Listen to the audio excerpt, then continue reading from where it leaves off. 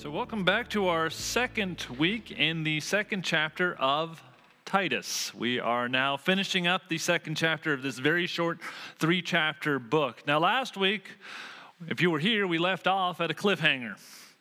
We were working our way through Paul's character quality listing as he was working his way through those in the church. He was giving instructions as he was giving us character goalposts for both men and women, both young and old. Now, last week we worked through Paul's words to Titus, who was left in charge of establishing churches on the island of Crete. He was looking for qualified leadership, and Paul was writing him, hey, this is the kind of qualities you should be looking for, those in leadership. And he moved on from those qualities of the leaders, and then in the beginning of chapter 2, he started moving on to qualities that people at different age groups, different genders should be working towards within the church, those who have called on the name of Christ. Now, we noted that the older men that he had instructed that they lead by example, being men who were both respected and were full of self-control.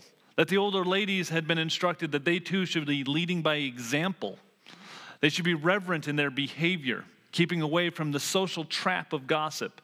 Now, Paul had said that they should be examples, especially towards the younger women.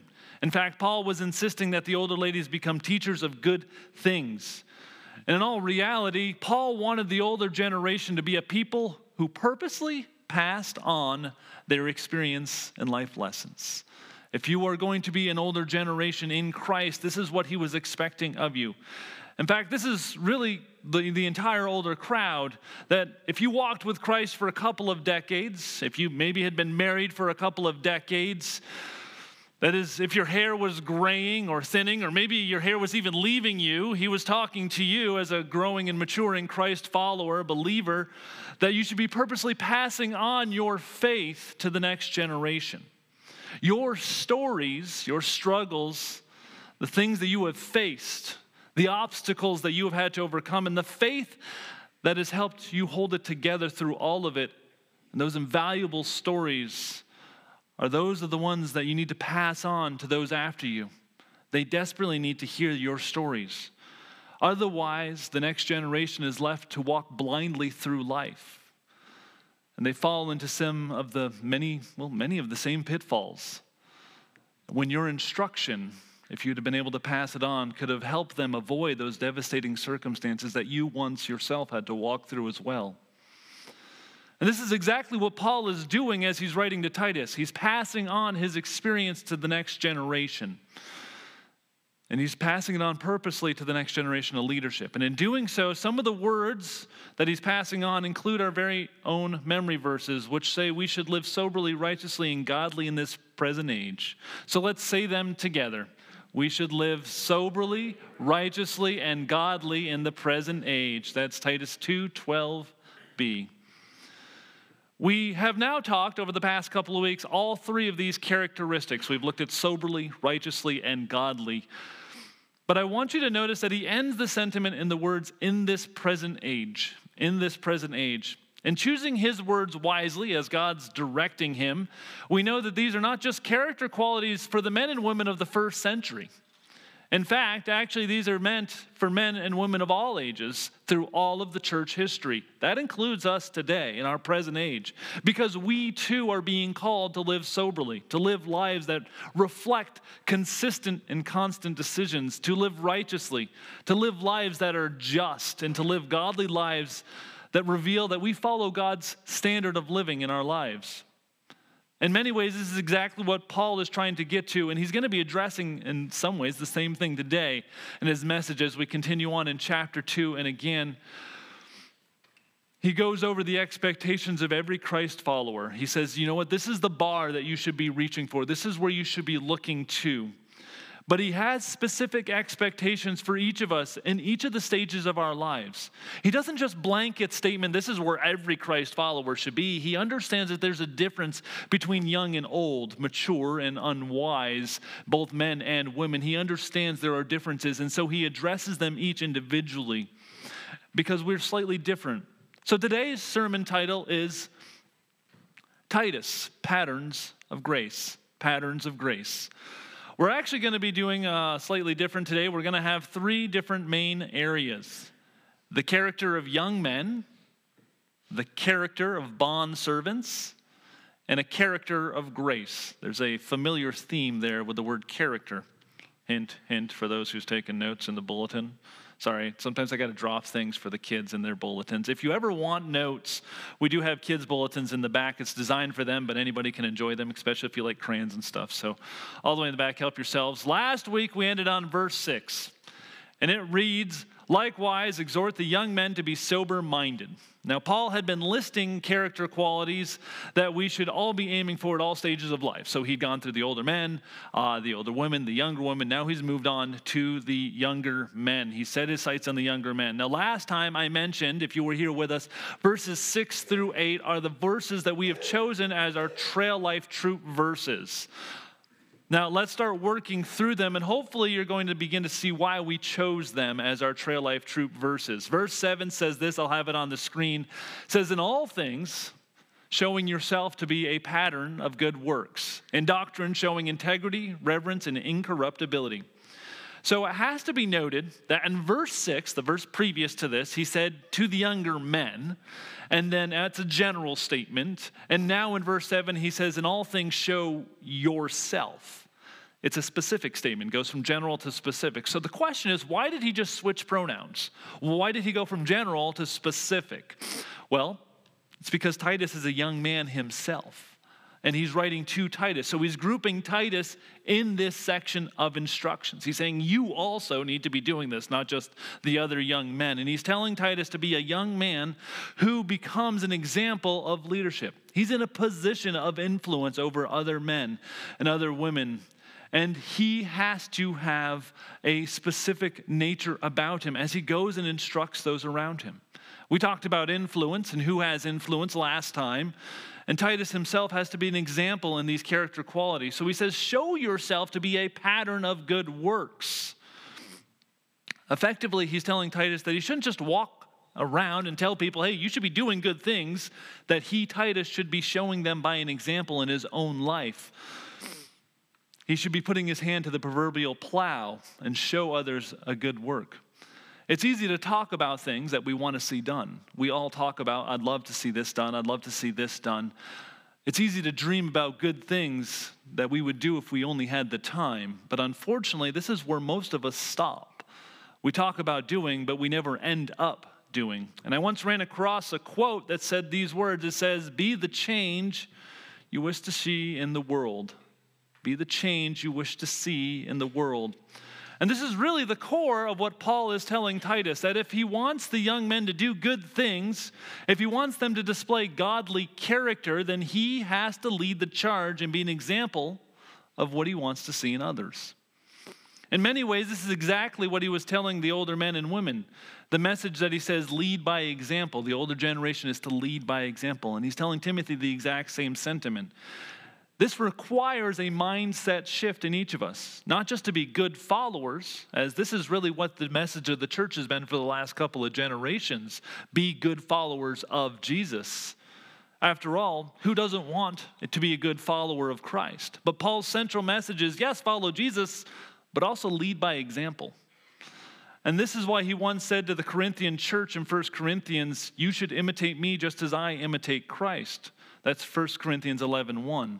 Paul understood leadership, and he understood the importance of influence, and for both good and bad. So he says, follow me, Paul, as I follow Jesus. So effectively he's saying, in Pastor Jake's translation, I will follow Jesus in such a way that you can watch my life and learn how to follow Jesus as well. Now that's quite a statement. The question is, how many of us have been bold enough to purposely say the same about our own lives?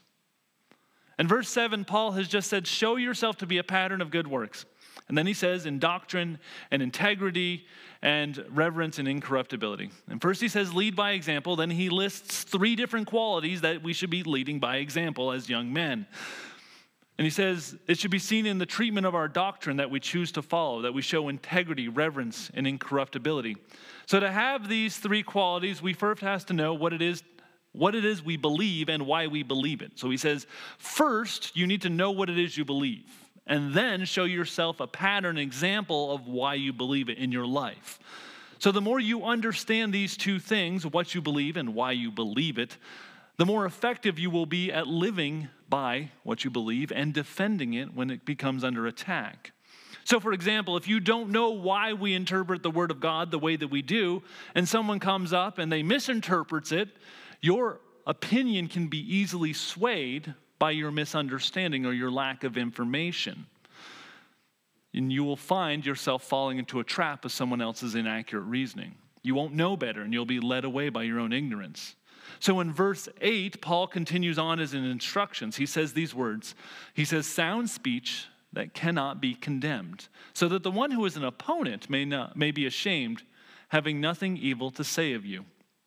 Now, when he says sound speech, there are two areas of speech that he's addressing. Our speech's content and its consistency. Our speech's content and its consistency. When it comes to content, especially in the lives of young men, that comes down both to words and ideas. So this is probably a really good place in the sermon to insert a personal story. Say, personal stories, those are always fun, right? So when I was raised to be, morally good. I was raised to some biblical standards, but the Bible was never given as the basis for those standards.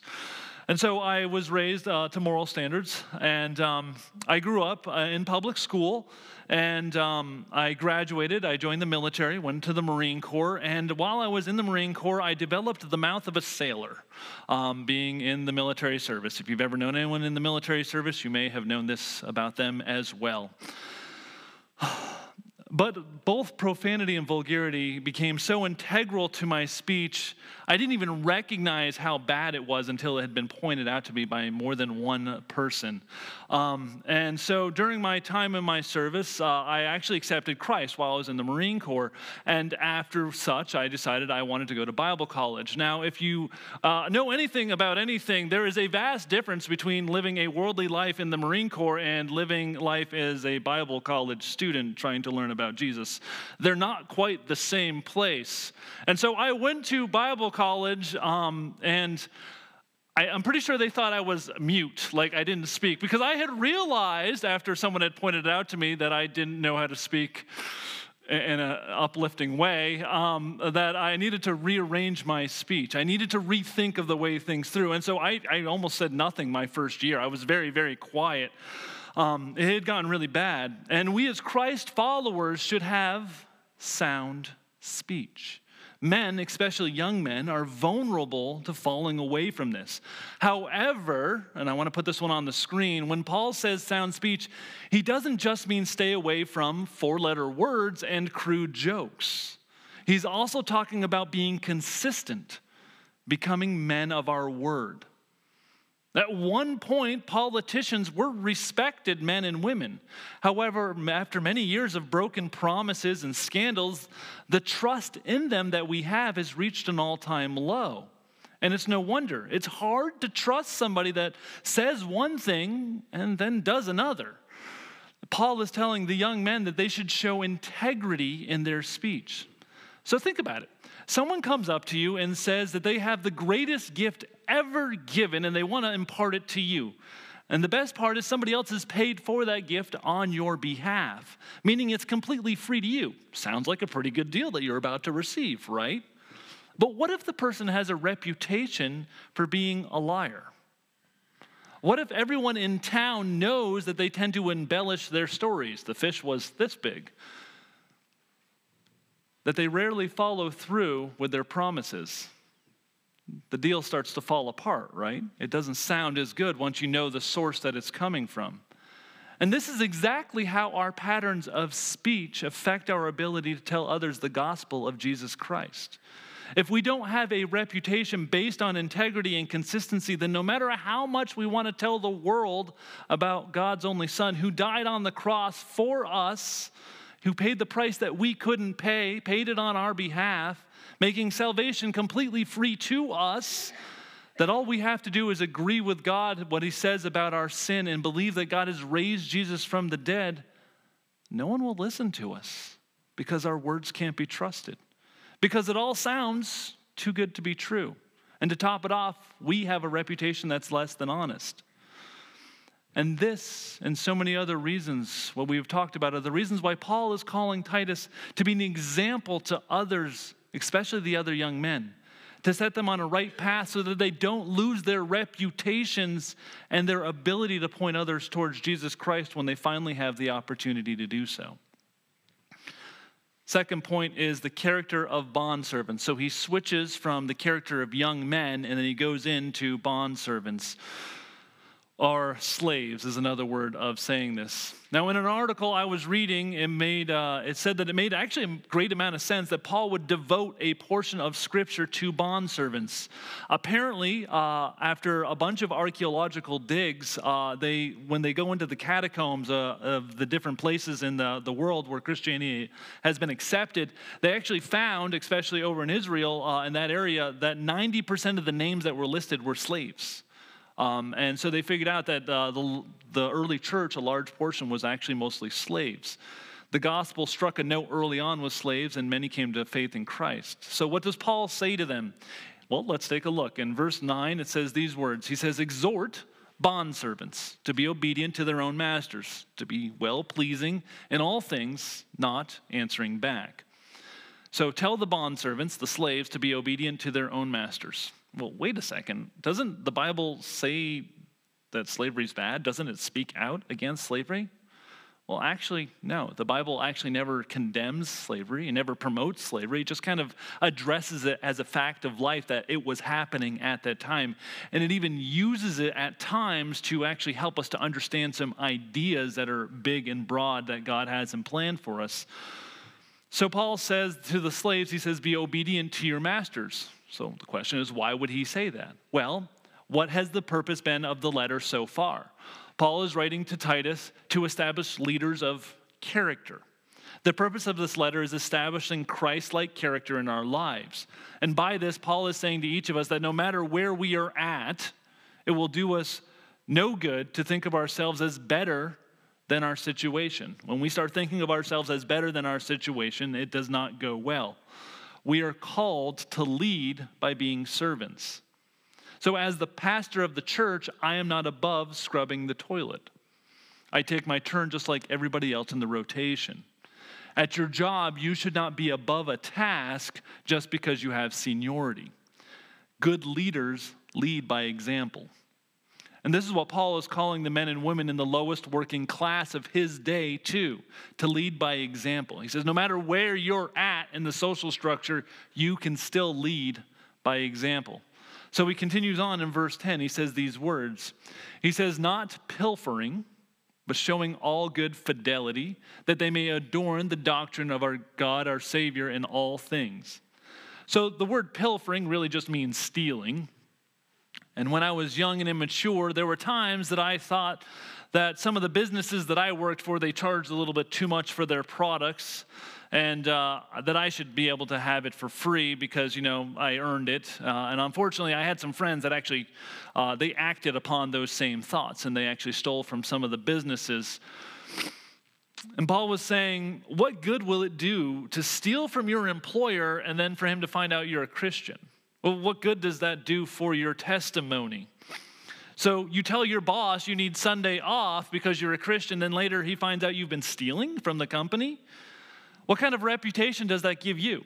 What kind of reputation does that give every other Christ follower who wasn't even part of your poor decision?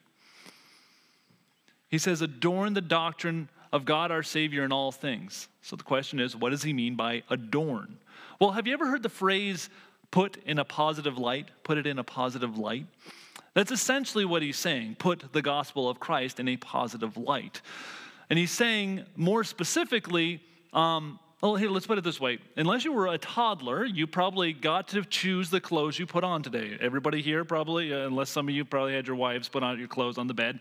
But you got up this morning. You looked in your closet or your dresser, you're like, I'm going to choose that one, and that one, and hopefully you didn't have to go to the hamper and pull one out. I'm going to reuse that one, depending on where you're at. You got to choose what you put on. You chose it specifically. As the pastor, I stand up here, I choose what I wear very specifically because of what I'm trying to say towards you guys. And we get to choose our clothes on purpose. Now, your choice of clothing defines you, and so does mine. I choose what I wear, like I said, in the pulpit because of the message it sends. We each send a message by what we choose to wear. I can walk into a bank and very quickly I can tell who works behind a desk for a living and who works with their hands for a living. It's very obvious by the way that they carry themselves and what they wear. We can see that just by looking at them. And Paul says that you, being a Christian, your actions are going to define what the gospel looks like to others, both by what you do in a good way and by what you neglect to do or fail to do in a bad way. Your actions place the gospel both in a good light or in a poor light, depending on what you choose to do. You are, like we mentioned before in the last sermon, you're a walking Bible to so many who will never open the book. So, point number 3, character of grace. A character of grace. So in the remaining 5 verses of this chapter, Paul points Titus and us to grace, the character of Jesus Christ. So he starts off by saying in verse 5, you can actually open your Bible verse 11. Verse 11, he says, "For the grace of God that brings salvation has appeared to all men." That's verse 11. He says that it's the grace of God that has brought salvation and that the opportunity for salvation has appeared to all men. And he's saying that everyone has the same opportunity to accept Jesus Christ, that the ground at the foot of the cross is level. And he continues on to our memory verse in 12. He says, teaching us that denying ungodliness and worldly lusts, we should live soberly, righteously, and godly in this present age. And Paul points us towards grace, and he says that it is grace that teaches us how to live. Why? Why is it grace? And why not something else like condemnation? Without Jesus, we're all condemned. We're all slated to an eternity without God, and we're unable to save ourselves. Yet it's grace that brings us back. There's a song that I ran across earlier this year, and my kids have the same habit that I do. When we get stuck on a song, we'll put it on repeat for like months on end. It drives my wife nuts, but my boys have the same habit. And it's by a band called Unspoken, and it says these words. It says, "Children of God, what have we done? We've taken the truth, and we've made it a weapon. How easy we forget what drew and pulled us in. It was not pointed fingers or proving me wrong that called and convicted me to come home. But kindness brought repentance, freedom and forgiveness, O children." And Paul, as he instructs Titus, as he's teaching us today, he points us to the word grace. Paul says in verse 12 that grace teaches that we should deny ungodliness and worldly lust, that we should turn away from the old life and run towards the new one in Jesus that he's offering. Grace has brought us salvation. When we start there, when we start judging others because they haven't lived up to our standards, we hold them to a standard that we can't even live up to ourselves. And we only drive people away. So in verses 13 and 14, he says these words. He says, "Looking for the blessed hope and glorious appearing of our great God and Savior, Jesus Christ, who gave himself for us, that he might redeem us from every lawless deed and purify for himself his own special people, zealous for good works." Jesus died for every single one of us, old, young, man or woman, free or slave. The message here, what Paul has just said, is that Jesus died for every single one of us because we are so trapped within sin that we cannot free ourselves. He died so that we could walk away from our sin, so that we could lay it down and pick up the life that Christ has now offered to us. And this is why Paul says that he might redeem us and purify for himself. He says, grace has found you, and grace has offered you a second chance at life. But there's a catch. There's a catch. You have been redeemed, and you've been bought with the blood of Jesus. Where you once were a slave to sin, unable to find relief, you now have been presented with the opportunity to become a bondservant of Christ, a willing life service flowing out of gratitude of a grateful heart. So, ending in chapter, he says these words in verse 15. "Speak these things, exhort, and rebuke with all authority. Let no one despise you." Now, I'm sure Titus did just this. He spoke these things. He taught about the character of God that is trying to pull out each and every single one of us He corrected poor teaching, and he taught with authority of his position. Titus probably did these things. It's the reason why we're still talking about him today. This is what I've attempted to do as we've been presenting this to you here from the pulpit. So let's wrap this one up today. Today we've looked at Paul's instructions to Titus, to the young men of the church that he was establishing. He wanted qualified leaders. And Paul's primary concern through each age, both the age groups and the genders, is that we should be actively becoming examples of Jesus Christ to those who are around us, especially to those who we have influence on. Paul desperately wanted the men in their younger years to develop good character so that they wouldn't have to walk through the same mistakes so many of them before. Basically, he was saying that no one regrets developing good character. Anybody here ever regret developing good character? No? Bad character, yes, but nobody regrets developing good character. And this is why he said that even slaves who have no option but to be in their position could still display the same good character, so that the name of Jesus would not be defiled by poor choices in life. But instead of being put in a poor light because of a momentary lapse in judgment, we could lift the name of Christ up and we could have integrity and people would trust our words and what we said and did. So let's finish today's sermon with two practical questions. First one is, Paul purposely said, "Follow me as I follow Jesus." So the question I have is, can you say the same about your own life? If they watched you this week like a fly on the wall, would your actions, your words, maybe your reactions, would they point them to Jesus? Or would they point them somewhere else? Second question. What was it that drew you to Christ? Just about everybody here I have talked to about having a personal relationship in Christ. So most all of you have a personal story of when you came to Christ. What was it that drew you first to him? Sometimes it's good to be reminded why we first asked Jesus to be our Savior. For some, it was more recently. Some of you are going to take a second and have to think way back. That's not a bad thing.